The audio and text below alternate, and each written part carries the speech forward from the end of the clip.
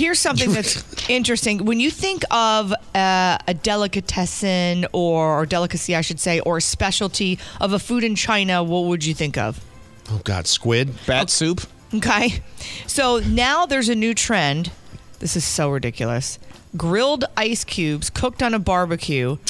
What? And if you believe that, I can sell you some air. It's like the Lorax. Have you ever seen the Lorax? No. O'Hare, he's the mayor of the town, sells people oxygen, and he wants all the trees in the town cut down because they're a threat to his business. What? They give up oxygen. And all these people will have their air delivered to them, their fresh breathing air. I feel like it's the There's same air bars. I see that's a Dr. Seuss book, but look at bottled water.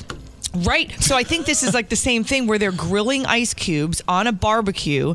And they put some spices on it, and they hand you a bowl of ice cube. You couldn't do it. It's just frozen water. Do they have grill How do marks? you grill them without it turning into water? It's very quickly. If you watch the video, and they squeeze some sauce over it and put some spices on it, and it's on a grill, and then they dump it into a bowl and hand it to you, and people are paying for it. No, what is it? April 1st? What is this? You're kidding, right? No, I'm not.